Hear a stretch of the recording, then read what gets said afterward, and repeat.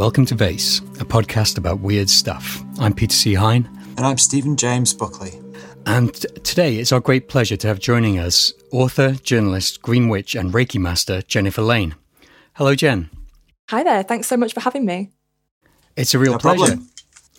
We're embarrassed to say that you're actually the first female guest we've had on Vayse yet. You're also the first witch, and so we're really super excited to talk to you today about all this stuff. Well, I'm very honoured. And yes, very excited to talk about witchcraft, green witchcraft in particular. You have a really, really impressive CV. You've written for Vogue, Guardian, BBC, the Wildlife Trust, the RSPB. I recently read an article about you in the iPaper as well. And I was actually introduced to your work through The Wheel, which is, I think that was your first published book, was it? It was, yes. It came out at the end of 2021, which feels like forever ago now. It really it's still, does. it's still. I was in Waterstones the other day picking up an ordnance survey map, which is another story entirely. But I happened upon the occult and witchcraft section, and there was The Wheel right in the middle. Pride of place. Honestly, so it's still going strong. Going strong. I came across your book on Amazon, actually, of all places. We don't always sort of recommend Amazon as the place for people to buy books, but the algorithms were really in your favour. It was recommended to me repeatedly, and I don't just buy stuff off their recommendations, but I read a few reviews, and they were absolutely stunning reviews. It was really impressive. So I ordered the book, and I absolutely devoured it. It's one of my favourite books that I read last year. It's really, really gorgeous. It's evocative, it's powerful, and it's really, really thought-provoking. Could you talk a little bit about The Wheel and what it's about? Yes, of course. So I began writing The Wheel right in the middle of the pandemic when I had a bit of time to get my life sorted. So basically, The Wheel is my journey from living in the city, being incredibly stressed and burnt out to the point where I was experiencing these really quite shocking physical symptoms that I didn't know what to do with. I was going to A&E every other week thinking that my whole body was falling apart. But really it was the stresses and strains of working in a job that didn't resonate with me and living in this busy city environment, because I think so many people can resonate with that. We live in these places that we're not designed to live in. The human body hasn't caught up with the fact that technologically we've become more advanced. I think we still all want to be living close to the fields. So basically, I was physically and emotionally stressed from that, and I decided to take a break. And what I wanted to do was reconnect with the witchcraft that I had loved so much as a teenager. I used to be obsessed with Charmed, Buffy the Vampire Slayer, all those things, and that led quite naturally. I can see your hand go up. Yes, we all were. The Craft as well. The Craft. Oh, yes. My first love. Yes. So all this stuff in popular culture was pointing teenage me towards witchcraft, and that's where I went quite naturally. And for me, connecting with witchcraft as a teenager was just this wonderful experience where I got to be outside, all the time and look at the moon every night. And, people weren't really talking about that when we were 13, 14. So it felt like something very special to me. And so when I had this work break, I decided to reconnect with that element of my life, and witchcraft just took over. So in 2019 I began my witchcraft journey all over again, and The Wheel is my journey of discovery, going through the seasons, going through the pagan wheel of the year, so the 8 different witches' festivals, and basically healing my body and mind from this incredibly stressful experience and just falling back in love with nature. It really, really does resonate with me as well, this book, and for a lot of the reasons that you've just said. I hadn't even got all the way through it before I just forced it into Buckley's hands when we were having coffee one day in Manchester. One of the things that struck me so much about it was how much it had mirrored mine and Buckley's experience of actually starting this podcast.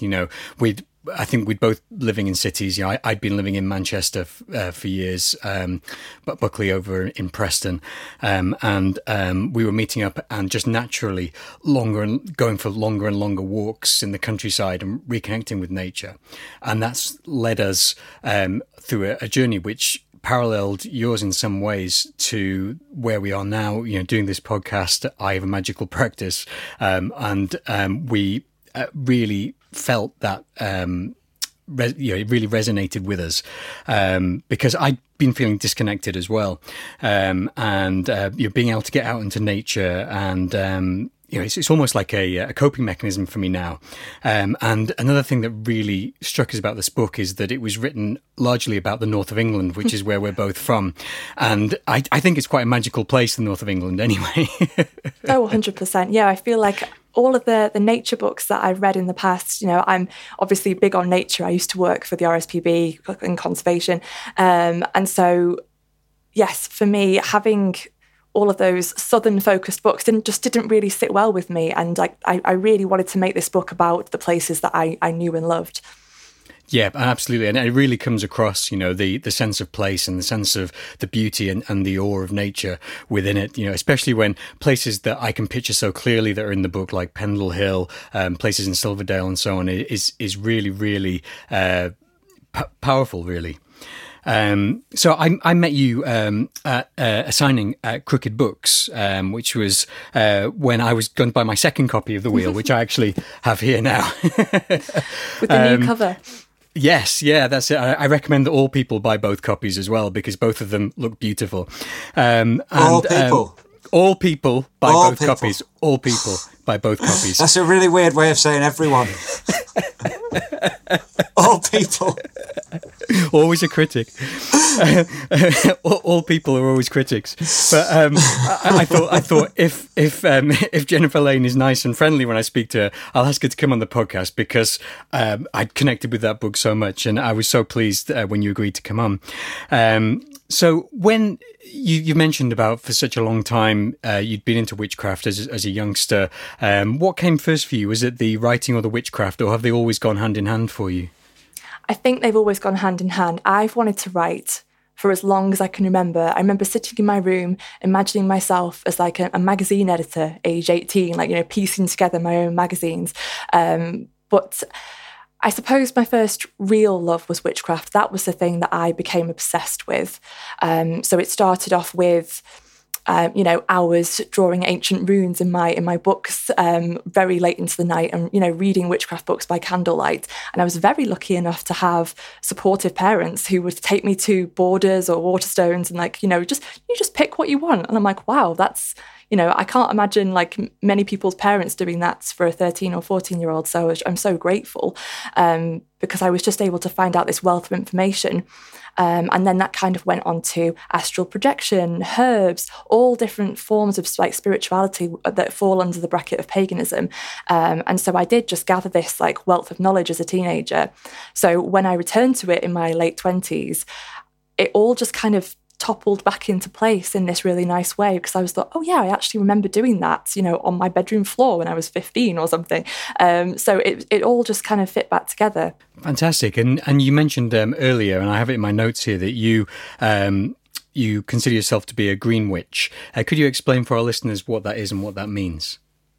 Yes. So I think there's two strands really, because a green witch is someone who really appreciates nature, wants to spend time in it, takes their shoes off on the grass and really wants to ground themselves.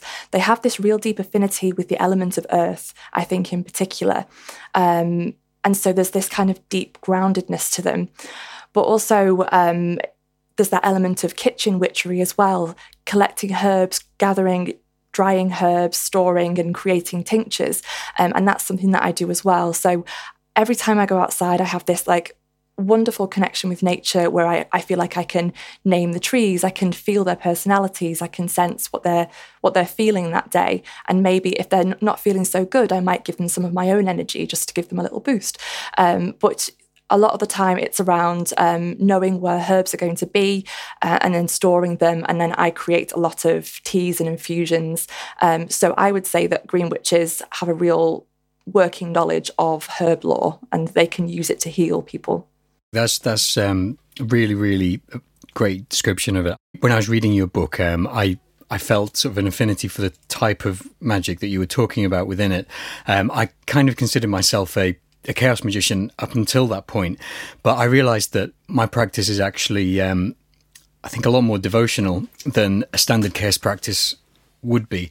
And I think I owe that to the bits of witchcraft that I've sort of picked up along the way. You know, I particularly to nature, I do a lot of work with trees, really. You know, like this is going to go into the woo-woo stuff. You know, I picture myself as a tree a lot. I use a tree as my Axis Monday. There's one particular tree that I like, which is a really nice oak tree, which is in the woods near to my house, which I try to visit daily, and I use a lot in my magical practice. And I started to realise that a lot of that probably came more from the witchcraft side than it would from the sort of standard sort of Western magical tradition that you would say, you know, from the Golden Dawn and that kind of thing.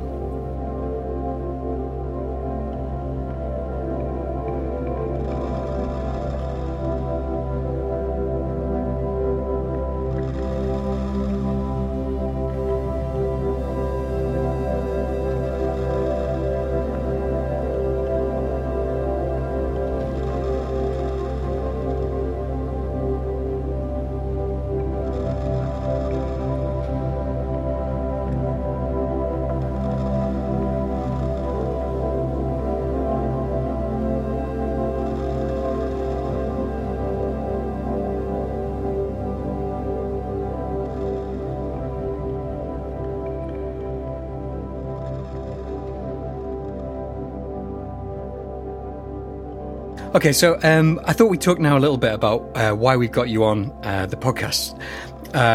So partly by accident, fortuitous accident, partly by design. We're recording this today on what's commonly known as Blue Monday. So Blue Monday is commonly known to be the most depressing day of the year. It normally falls on the third Monday of January, which is today, 16th of January, when we're recording this. I'm a little bit dubious about whether it's real or not, because it was actually, like, if you go back to about 2005 when this first surfaced, it was actually a gimmick by a travel company called Sky Travel. But what it symbolises, I think, is actually very real, because at this time of year, you've got the bad weather, you've got the longer nights, you've got the dip in your mood after the festive period when you've been off work, and also it's the middle of the month, so you've still got the rest of the month to go. A lot of people get paid at the end of the month, so they're suffering from that after Christmas. And you've got that thing where you're like, you start writing the dates and you're still writing 2022, and you've got to go back and rewrite them all with 2023. All the time. And that does really get you down. It's nightmarish. But apparently scientists have completely discredited this theory as baseless pseudoscience, but they would say that. The thing that we want to talk to you about today, Jen, is the connection between witchcraft, magic, nature, and well-being and self-care. So anyone who's read The Wheel will know why you're the ideal person to talk about this. Because at the beginning of The Wheel, as you've mentioned earlier, you were really quite ill. Could you talk a bit about your sort of journey from this sort of illness and stress, and how do you think that fully embracing nature, witchcraft and magic affected your health and well-being? Yeah, definitely. So I think when I first started falling back into those rhythms of nature and observing the festivals, so the first one that I observed in that particular year was the Festival of Yule, and that forms, it's the first day of winter, it's the winter solstice. And usually that was a time when I would be like peak seasonal affective disorder. I, have really suffered with that, like traditionally, like over the years, and yet really struggling with like feeling motivated and also just feeling, I'll just say it, feeling very depressed at that time of year. But because I was looking at Yule from a new perspective, I was finding the magical elements of it. I performed a ritual. It was also very close to a full moon as well. So I think I was just able to notice all these little things surrounding that festival that I would have just breezed over usually. And so that level of mindfulness really brought me back to myself. But something that's really wonderful about the Pagan Wheel of the Year is that it's very propulsive. There's 8 festivals and there's around 6 weeks between each one. So there's never too long to wait until you've got something else to celebrate. So if you look at a Christian calendar, you've maybe got Easter, Christmas, a couple of other things scattered in between that, you can take or leave. But with this wonderful structure of the cyclical calendar, there's something really wonderful about that, because you can dive into it and you know there's something coming up. So yes, right now it is the bleak midwinter. We're right in the middle of January. It's been snowing here today, and I'm guessing it's been snowing where you are as well. It's been very cold here, but not. Yeah, we've frozen. not had any snow. Everything is frozen. All the puddles are frozen and everything, but we've not actually had any snow yet. I've not even got frozen puddles. I was able to cycle today just fine, smooth. But it's felt cold enough. That's why I've got a dressing gown on. Yeah. I'm pretending that I don't wear a dressing gown always, but I do. I had planned to wear something. Yeah, normally I wear a tuxedo for these interviews, but today I'm wearing a dressing gown. Next time. Yeah, I definitely planned on wearing something witchy today, but no, I thought I've got a hot water bottle instead. Nice. So basically, yes, we're right in the middle of winter, but there's the festival of Imbolc coming up. Imbolc, pronunciations vary, but on the 1st of February, that's a very traditional start of spring, when we first start to notice the newborn lambs, the fresh shoots of grass, lesser celandine and wood anemone are out at that time of year. So I think that being able to notice these wonderful things within nature that we would perhaps breeze past usually, it just brings that extra level of mindfulness. And for me, that was the very starting point for my mental health recovery journey, because before Yule, I honestly think I was like the worst I'd been in my life. I was such a mess. But slowly over the course of that year, being able to observe those festivals and also find that community as well. There's something really wonderful about witchcraft in that we're always trying to seek each other out. I think maybe we naturally cross paths. But I do feel like the community is incredibly welcoming. A lot of people may have said in the past that there's quite a lot of gatekeeping that goes on, but I haven't really found that in my experience with returning to the witchcraft world. I know that when I was living in London a few years ago, I was welcomed to like open circles at Treadwell's bookshop, and that was open to everybody, no matter what your path might be, no questions asked. And I really, really enjoy that aspect of witchcraft, is that people are willing to embrace you, and finding that community can be such this like supportive network for your mental health as well. So yeah, I think that it was getting out in nature, but also finding those people who could really be really supportive of you. Yeah, and are you a solo practitioner, or are you part of a coven? So I have always been a solo practitioner. I come together with people perhaps a couple of times a year on Samhain or Letha to do a bigger celebration. But for me, witchcraft is incredibly personal, and I do like to do a lot of like trance work, inner work, shadow work, and that, lends itself to being alone. I completely see the benefits of why people would want to be part of a coven. It's something that I personally, it doesn't really resonate with me and the way that I am as a person, because I am such an introvert, perhaps the most introverted person I know. I'm the same. I'm an absolute introvert, and the idea of being part of a coven or a magical organisation feels like a lot of extra admin to sort of get through before I'd get to the good stuff. I think one of the things that I've noticed, I'm not a magic practitioner myself, but I do believe it is real. And I do believe, I've read plenty about it, and I think that there are people who can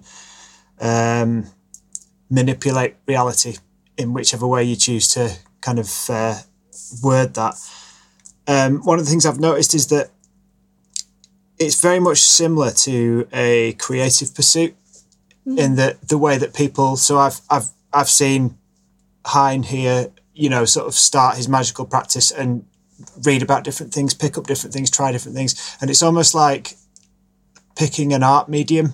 Do I prefer to draw with paints or pencils or pastels or sculpture? It's almost like you've got something in you that is it's like a creative need to do things, and you're just kind of choosing your kind of means of expressing that almost through magic. And it seems like a very creative thing, which I think that came out when I read your book as well. Like, it's like you kind of like the way that you sort of, let's try the shamanic drumming kind of side of things. It's like you're kind of adding different things into the pot almost. Definitely, It's like you're making something. Yeah, there's this element of like being quite eclectic and just seeing how those things sit with you. There's been some things within witchcraft that I've tried and I've really just. It's like been a barrier to me. I've just thought, no, I don't understand this and it doesn't feel right. But I tend to go off the energy. Like I might try something a couple of times and if it doesn't sit well with me, I will leave it.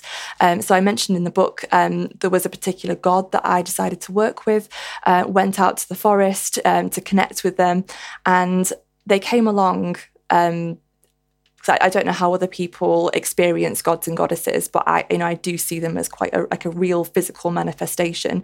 And for me, it wasn't working. I did not like their energy at all, so I decided to leave them alone and never worked with them again. But for me, like looking at other gods and goddesses, so I work quite closely with the goddess Breed or Bridget, and for me, like she is the one. Like we're like partners in crime sometimes, and I absolutely adore that. But yes, you mentioned the shamanic drumming, and that's another thing that's not necessarily a part of witchcraft, but I suppose does fall under paganism as a whole, or general spiritual practice. And you can weave that in, and I think that's something that's really wonderful about witchcraft that you don't get in other spiritual paths. It tends to be quite dictated to you. You can and can't do this. These are the rules. Within witchcraft, not so much. A lot of people practice paths that I wouldn't go down, maybe. So perhaps like those more negative forms of witchcraft that look at like manipulation of realities or of perhaps even people. And for me, that's not something that sits well with my own practice, but I can see why people might want to do that. And I think it's a perfectly valid thing to do. We're all learning, we're constantly gathering information. And it's just sometimes interesting to try different things out once in a while. Absolutely, yeah, I completely agree with that. And similar to you, I find myself happier, I think, when I'm connecting to sort of a natural energy, when I'm doing my magical practice. And very similar to what you've just described, a lot of my stranger experiences with magic have been when I'm out in the woods and you catch a strange sort of energy and I've talked about this previously on the podcast, so I won't go into it all again, but I had quite a terrifying experience, quite similar to what you've described with Pan, and it was it turned very quickly from something beautiful to something terrifying. Yes. But that's exactly like nature, though, isn't it? Because nature does the exact same thing. In one breath it can be beautiful, and in the next it can be destructive and dangerous. And I think that is just part of what you get tuned into when you start practicing magic. Exactly, yeah. And I think that particularly if you're working with elementals like the Fae or with salamanders or any kind of elemental like that, they can be so changeable. Their environment doesn't like follow the same like linear timeline as us. So, things might change more quickly for them or more slowly. I think, I mentioned it in the book, I had an experience with the Fae that's kind of put me off a little bit for life. Like maybe I would be interested in a few years to have another go at engaging with them.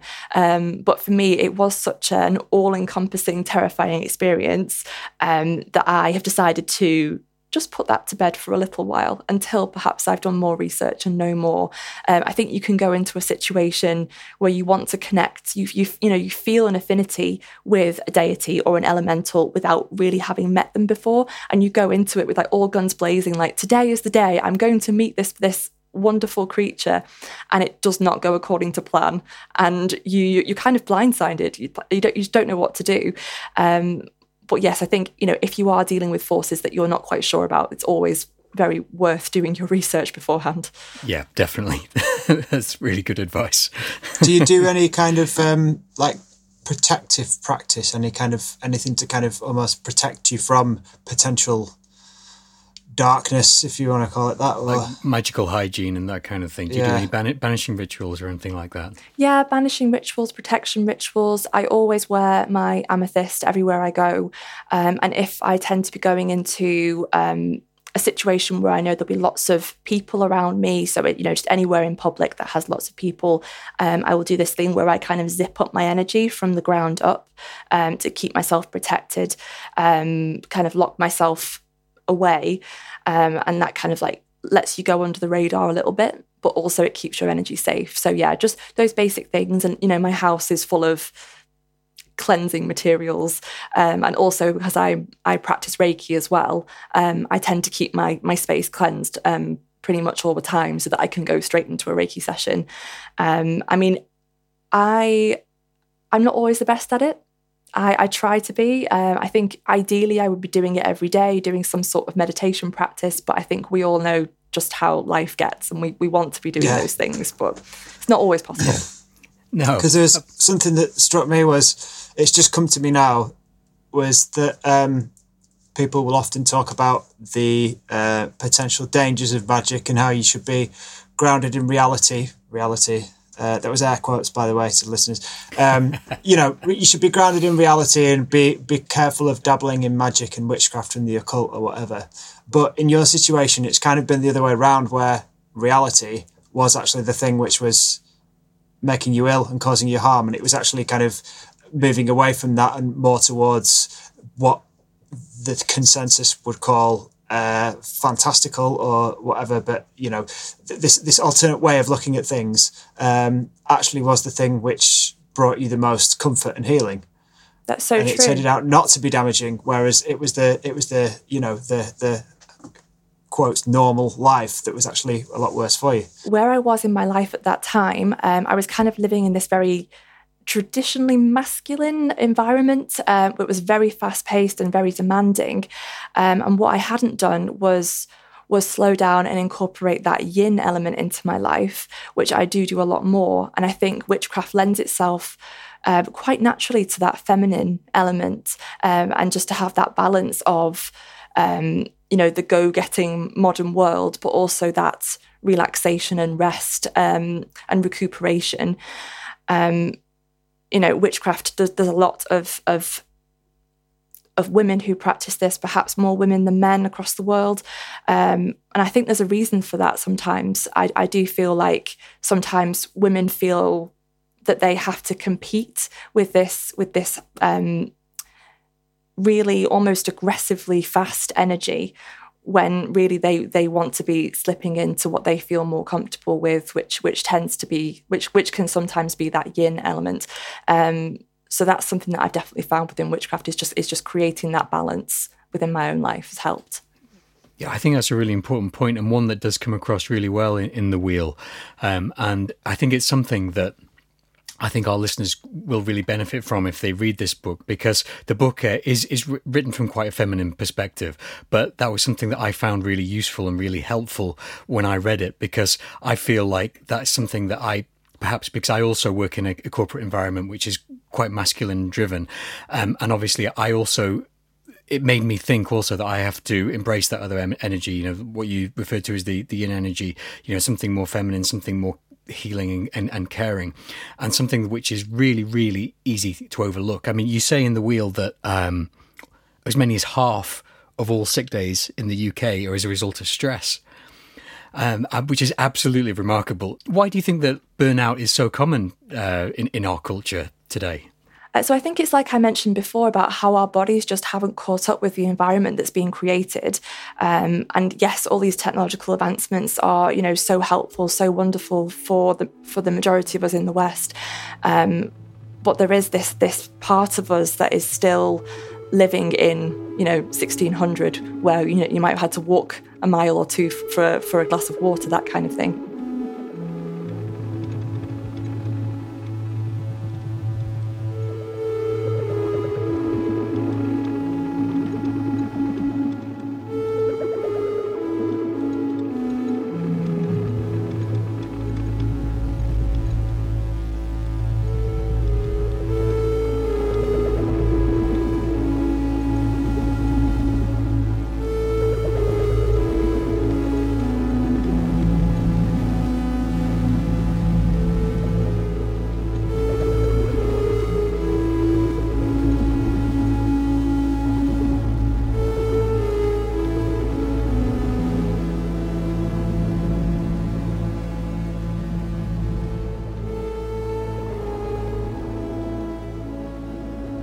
I really like your social media presence. I really like the way that you curate your Instagram, and all of your online, your website's really, really good.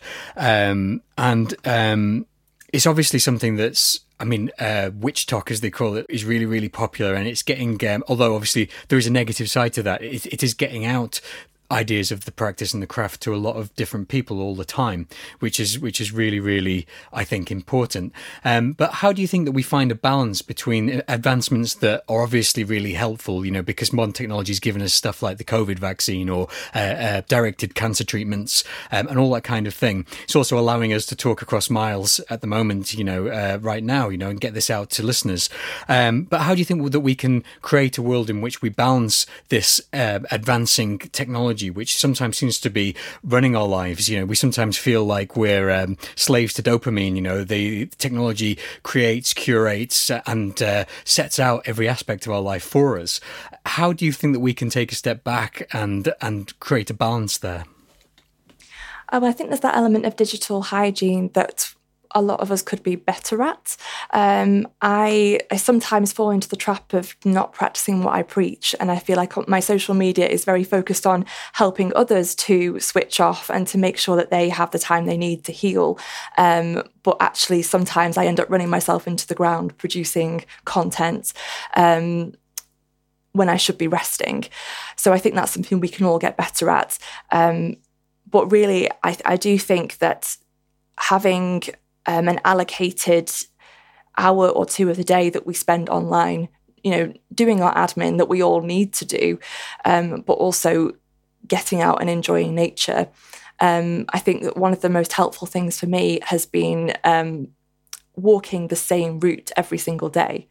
And I find that noticing those small changes over a particular area has just been so grounding for me. It helps bring me back to myself. I get to know, like I said, I get to know the energies of certain creatures or plants or trees that are there, and I always know where the herbs are. Before that, when I was just living very much focused on my phone, on my screen, and spending 12 plus hours a day online for work or otherwise, I didn't know what was outside my window. I didn't know what the weather was like. I didn't know what moon cycle we were in. So I think maybe just making sure that we have that knowledge close to us, like even an app on our phone that tells us what the moon phase will be, so we can use technology to really advance our witchcraft practice if we want, and our observations of the natural world. For instance, I found out most of my information about herbs online rather than in a book, because it's so readily available. And this Witch Talk has been this wonderful tool in sharing the gift of knowledge within witchcraft. So there's these wonderful things that can help us. But yes, there is that digital hygiene where we do need to switch off and reconnect with the earth. And something that also really helps me is literally just going outside and putting my face straight on the earth, making sure that I connect with my third eye right to the ground to absorb that energy. It's so easy to get swept away with it all. Again, another reason why people might feel worse mentally in the winter could be something to do with the fact that we don't, in the winter, tend to spend as much time in nature anyway, because it's not as pleasant, is it? Like I walk in the countryside a lot, but not in the winter, because it's just cold and wet and it doesn't look as nice. And whereas in the summer you're out there and you can see all these forms which are growing and the shape of them, and they're moving and they're alive, and whereas in the winter it's just not got the same appeal, and so you don't go out as much, you're spending more time inside, and that actually just compounds it, doesn't it? It makes you feel worse. It's true, but I had to force myself outside today a couple of times. I was like, right, I'm going out no matter what the weather. But winter is also that wonderful time of turning in on ourselves, and we can do a lot of the work that we've been perhaps shirking over the summer. Like in the summer months, we are outside. We can look down at our phones or our pedometer and say, oh, I've been outside for 5 hours and I've done 20,000 steps, that kind of thing. But really, in the winter, it is that traditional time of slowing down and looking inward, doing some reflection. Shadow work has become very popular as an aspect of a witchcraft practice, something that we'll all find on Witch Talk if we have a look at there.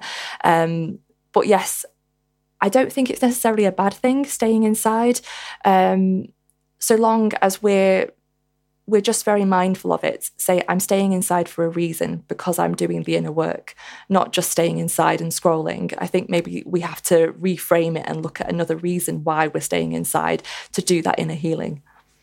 I think that's really insightful, because I've started, especially since reading your book, I suffer from seasonal affective disorder as well. I've started to find that there is a strange sort of creative energy which I have in winter, which I don't necessarily have in summer. And it is a very introspective thing. But things like, I find it easier in winter to dig deep when I'm doing writing and that kind of thing.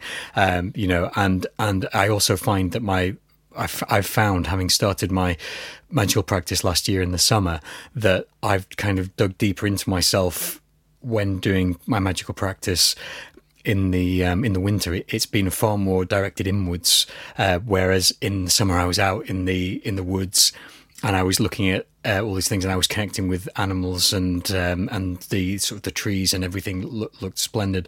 And now, I get up and it's dark, and I get home from work and it's dark. But to even just walking outside in the darkness and being there in the darkness has let me, if I allow it to, access a kind of creativity which I couldn't probably access as easily in the summer, if that makes any sense at all. No, that's amazing. How does it manifest for you? Like, what are you doing? Are you writing things down or writing things down? Yeah. I've been taking walks in the darkness, so walking in the woods in the dark, which I wouldn't recommend that people do that everywhere. I live in a very, very quiet place in the country, and so I walk in the darkness. Just when I'm taking my dog out, maybe, and I walk in, and I think and I write ideas down, and then I structure things, and I work slowly on writing ideas and that kind of thing. And that is where I find access to these ideas which I probably shy away from in the summer. Maybe some darker aspects, which I think will connect to the shadow work that you were talking about earlier.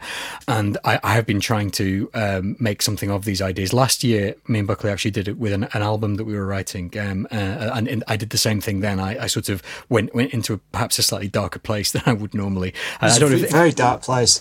Yeah, I found it very fulfilling, but I had to really force myself to do it. I was lacking the motivation, but once I dug beyond that, I found that I'd got quite deep. I don't know if that's something that you experience as well. Oh, 100%. I've written some very dark fiction in the winter, yeah. And then in the summer, I'm just like, I'll just do a little sprinkling of poetry. That'll be lovely. That's all I need today to get me through. Absolutely. But yes, there is that element of darkness, and it reflects in your creative work, perhaps because you're processing your own emotions at that time. But yeah, I think there's this, I don't know if it's a new idea within witchcraft, but just doing your inner work and healing to be the best person that you are, so that you can put quality energy out there to affect the whole, to affect the collective consciousness.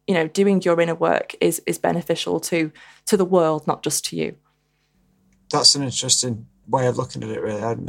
Sort of from someone who doesn't have a strict magic practice in any way, but the idea that someone would think about it in that way seems, a lot of what I've read about magic seems very, this is how I discovered this, or how I achieved this, or how I connected with this thing, or whatever, rather than something that's a bit more helping the general population and the universe in general. Maybe I'm just reading the wrong books, I don't know. No, I suppose I have that. You see what I mean, though? Yeah, no, completely. I think that maybe like the form of witchcraft that I practice, it has that element of like cunning folk, cunning people, and that kind of like village witchcraft where you would be like the healer in the community. It's something that really resonates with me, is that I think that when I wrote the book, and also when I generally practice witchcraft, is that I want it to be for a good reason, like for helping people. I think by sharing my journey in the wheel, I was hoping that other people might recognize themselves in that and see that there is a way forward through depression, through anxiety, through all those symptoms that I was experiencing, because they're so common. I was hoping that, people would see that this is a pathway to healing as well. But yes, I love to think of myself as a cunning person in my kitchen, fixing a few herbs together and sending them out to people on my street who've got a few aches and pains. It makes me feel good about myself. It helps the community. So I think that witchcraft can be this really positive force within a local place. Absolutely. I really love that. And that's obviously how a few of your different practices have that sort of synergy, because you've got your Reiki practice and the shamanic thing as well, is that all of those things are all about healing. And that's something that comes across really, really strongly in your book. In terms of nature, what do you think it is that unites a magic practitioner, particularly of the sort that you are, with nature? Do you think that magic comes from nature? I think that they're one and the same. I think they're made of like the same fabric, and that I don't. This is a personal perspective. I don't know how other people feel, but I really don't feel like you could call yourself a witch or a pagan practitioner without having a deep connection with the earth. Because for me, they're just synonymous. Going outside in a rainstorm or, in bright sunshine, and feeling those elements on my skin, that makes me feel connected to magic. It makes me feel connected to spirit, to the gods and goddesses that I would call as part of my practice. So for me, it is all just the same thing in like different packaging. So I think that if I wasn't connected to nature, I don't know how I would connect to spirit. That is my way forward. That is my link. But obviously there are so many different forms of witchcraft that there'll be differing opinions. But that is just, for me, that is the strongest way that I can connect with my spirituality. So that kind of brings us on to something that I wanted to talk about, which is your upcoming book. So you were saying The Wheel was out in 2021. Was it? Which does seem like a long time ago now. It but does. It's so weird. And it had, last year it had a resurgence with its brand new cover. So it all kind of feels a little bit fresh in my head. Yeah, and you've been on a book tour as well, haven't you? Which seemed exhaustive when I could see on you, because I caught up with you at Crooked Books in Hebden Bridge, which is a shop that I really like. But you went. Great. It is really good. Yeah, it's wonderful. Did you go across the whole country, or was it based in the north? Or it was mainly based in the north, and a couple of things in London as well. But yes, it was so interesting. My first book tour, didn't know what to expect, but it was just, honestly, it just felt so positive. But I think that's because of the message behind the book. It really is about healing, and people. Yeah. We're in this space where we need such deep healing that people were coming for the book. It's not the kind of book that I imagine would attract a negative crowd. Like you see some of the kind of magic community can be a little bit gatekeepy or a little bit nasty to one another, perhaps, on certain social media platforms. But the vibe of your book is one that's a lot more community, and like open. You mentioned before that you'd not really experienced the gatekeeping, and I think it's like the sort of message that's in that book doesn't really lend itself to that. People who are going to be like that about things aren't going to be interesting. Yeah, exactly. In reading a book like that, like when I read the book, I felt good. Like it was a nice feeling. It was like a nice feeling of sort of, it was quite a comforting book almost. And then I suppose sort of, I just like how it wasn't all negative. That's what I'm trying to say. No, I'm so glad to hear that. But yes, I know what you mean. Like people can be gatekeepery, because I've had experiences where, like, a few years ago when I wanted to join a coven, and so I kind of went to an interview where they had to like see if you're a good fit for the group, and it was all very, very strange because you felt like you had to be on your best behaviour.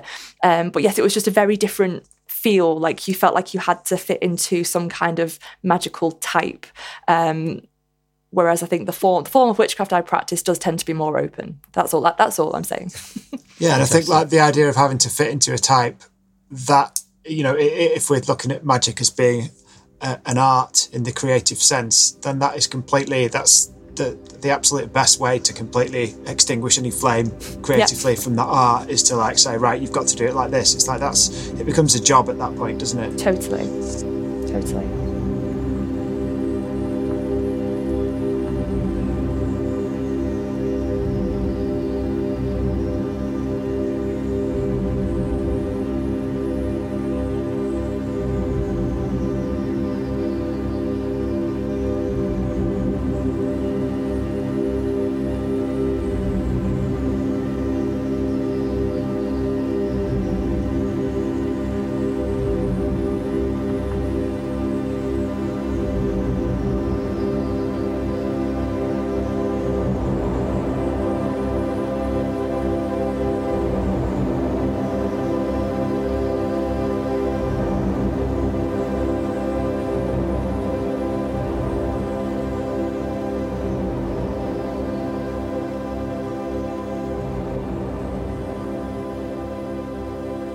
So, The Witch's Survival Guide, Spells for Healing from Stress and Burnout. That is the title of your new book. It fits in perfectly with what we're talking today. I have my copy on pre-order, and you can. Anyone listening to this now can also get theirs. It's on Amazon and Waterstones. Waterstones, And it should be it should be in every bookshop, I think. No, it basically, it's out at the end of April, and I wanted it to come out in spring to coincide with the Festival of Beltane, which for me is this wonderful festival of fertility and also healing. So it just felt like the perfect time to think about how do we heal from this intense burnout that we've been experiencing, particularly over the past couple of years. But, the term burnout has been around for decades. People really do want to heal, but we don't have the means quite yet. But because I have this experience with using witchcraft and nature to heal, I wanted to put all of the rituals and spells in one place.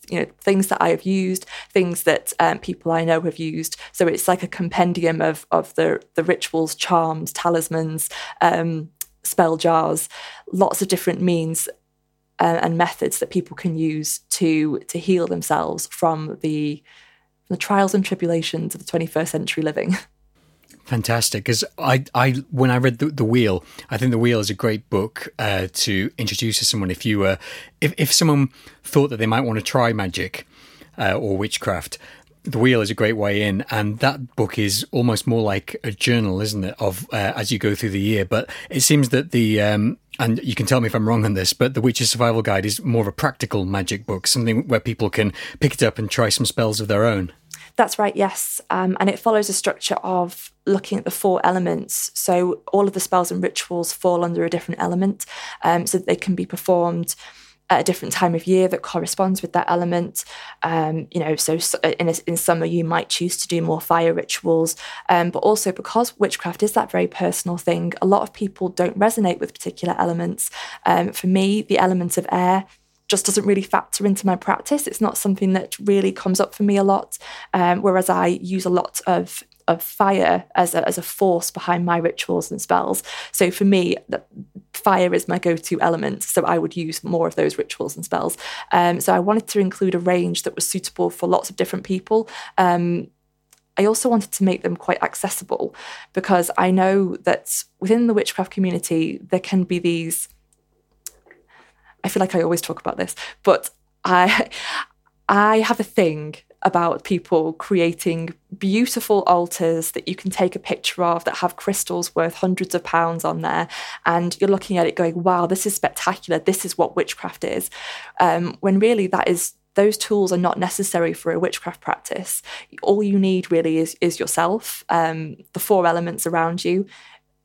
Maybe you want a bowl to put some water in, but that's probably about it. A couple of candles. Witchcraft doesn't actually need that much. You don't actually need to buy much for it. You can find those things within nature. So I wanted to make sure that was part of the book as well, that spells and witchcraft can be accessible to everybody, no matter what their means, and that you can just go out into the woods and come back with a stick and say, this is my wand now. So yes, I wanted to make sure that was part of the book. So I feel that people reading it will get quite an immersive idea of what rituals and spells are available. But also those spells are targeted at healing from things like anxiety, self-sabotage, procrastination, all those things that come with low mood and also seasonal affective disorder. So yes, I'm really hoping that the book is able to open doors for people.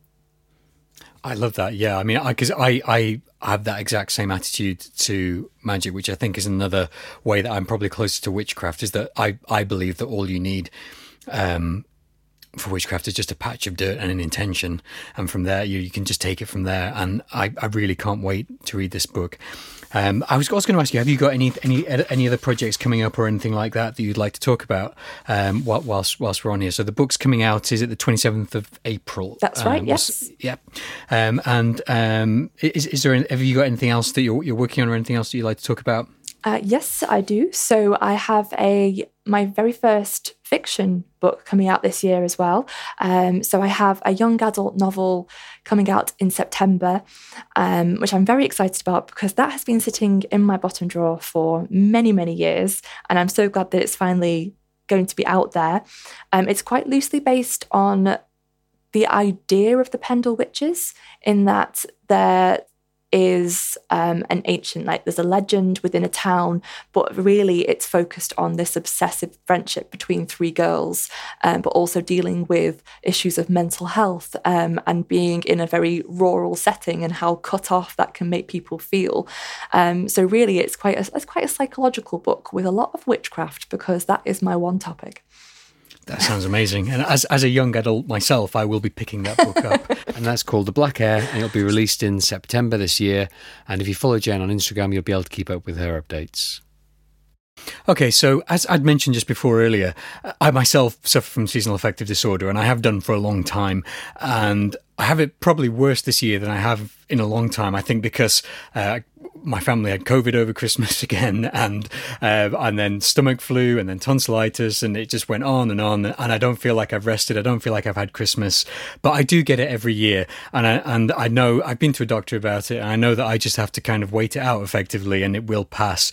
But if anyone listening to this podcast today is really feeling down, or is really feeling they haven't felt this before and that they're starting with it now, or if they have felt it before but it's especially bad this year, just please go and speak to either your doctor, or a month ago I put in our show notes a list of helpful websites and phone numbers, which I will link to again in the show notes here. That's the place that you should be starting. But for people like me who I just feel a bit disconnected, I feel a bit down, I feel a bit unmotivated, I was wondering if you have any advice that you could give us as the Green Witch of our global village, whether there's any advice that you could give our listeners, magical or otherwise, of how they can, quick fixes that they can use to help get them through this dark period on their way to Ambolc.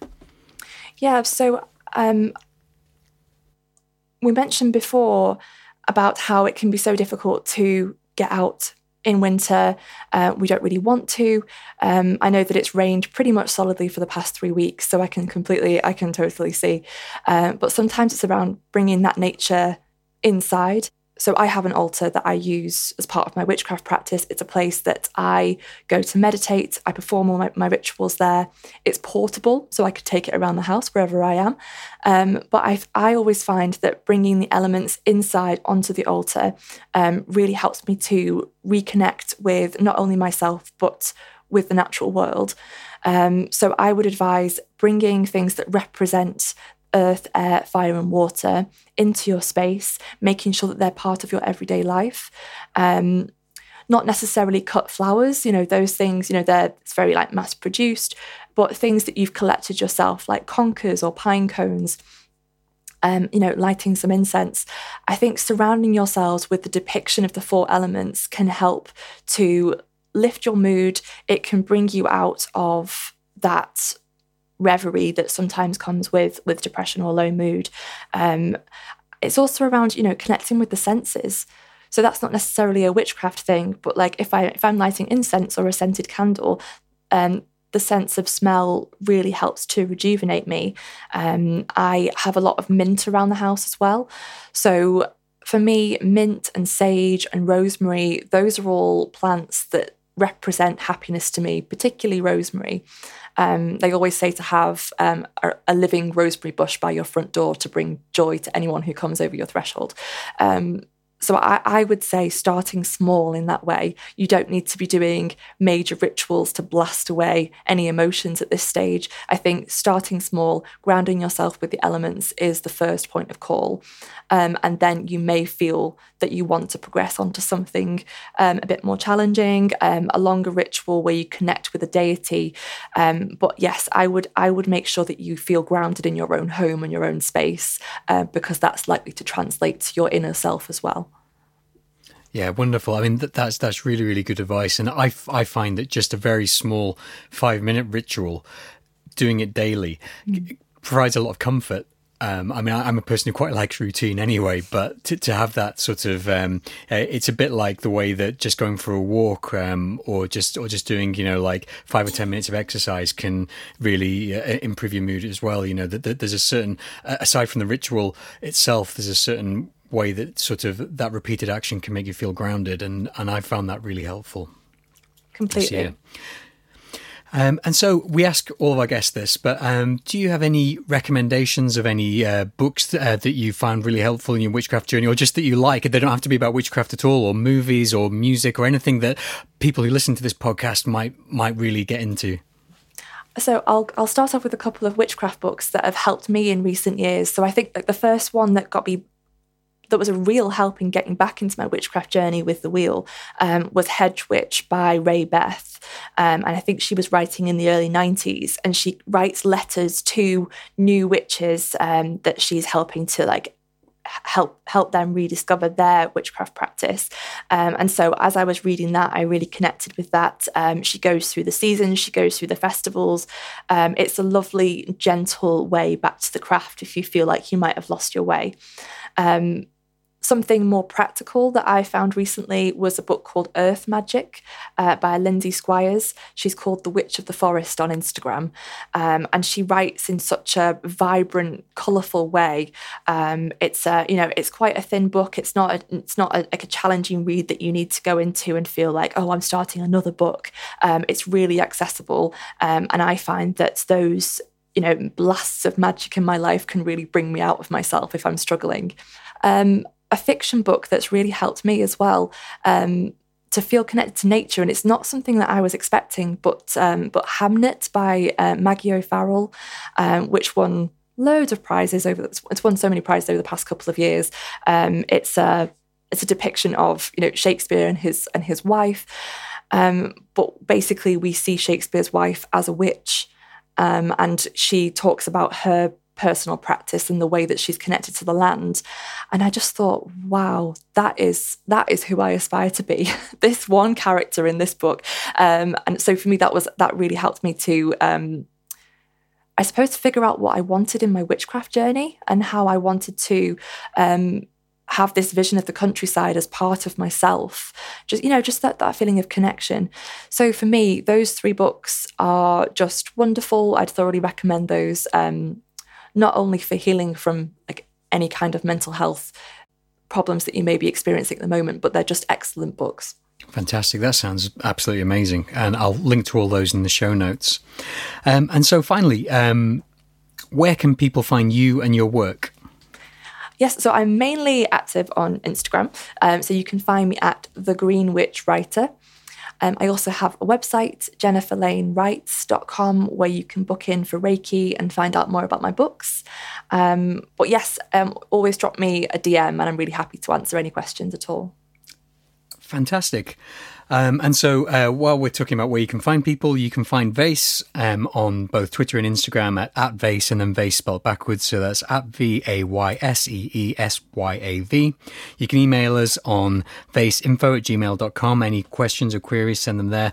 And we have banged on about it a lot, but I'm going to continue to do so. The soundtrack to the show is available on Bandcamp, and it's all done by Buckley here under the under the moniker of Polypores, and all of the proceeds from that album go back into the podcast to help us to afford to keep on doing this, to keep on getting guests, and to keep on talking to interesting people. So if you could also, it's really helpful to us. Thank you everyone who's been listening. We've really appreciate the numbers of people who are listening to the podcast, and if you enjoying the podcast, please subscribe, rate and review, because that is the thing that games the algorithms, makes more people discover the podcast, and will mean that we can continue to do this and continue to talk about interesting things to interesting people. Yeah, I have one last question, Jen, before you go. Go on, go for it.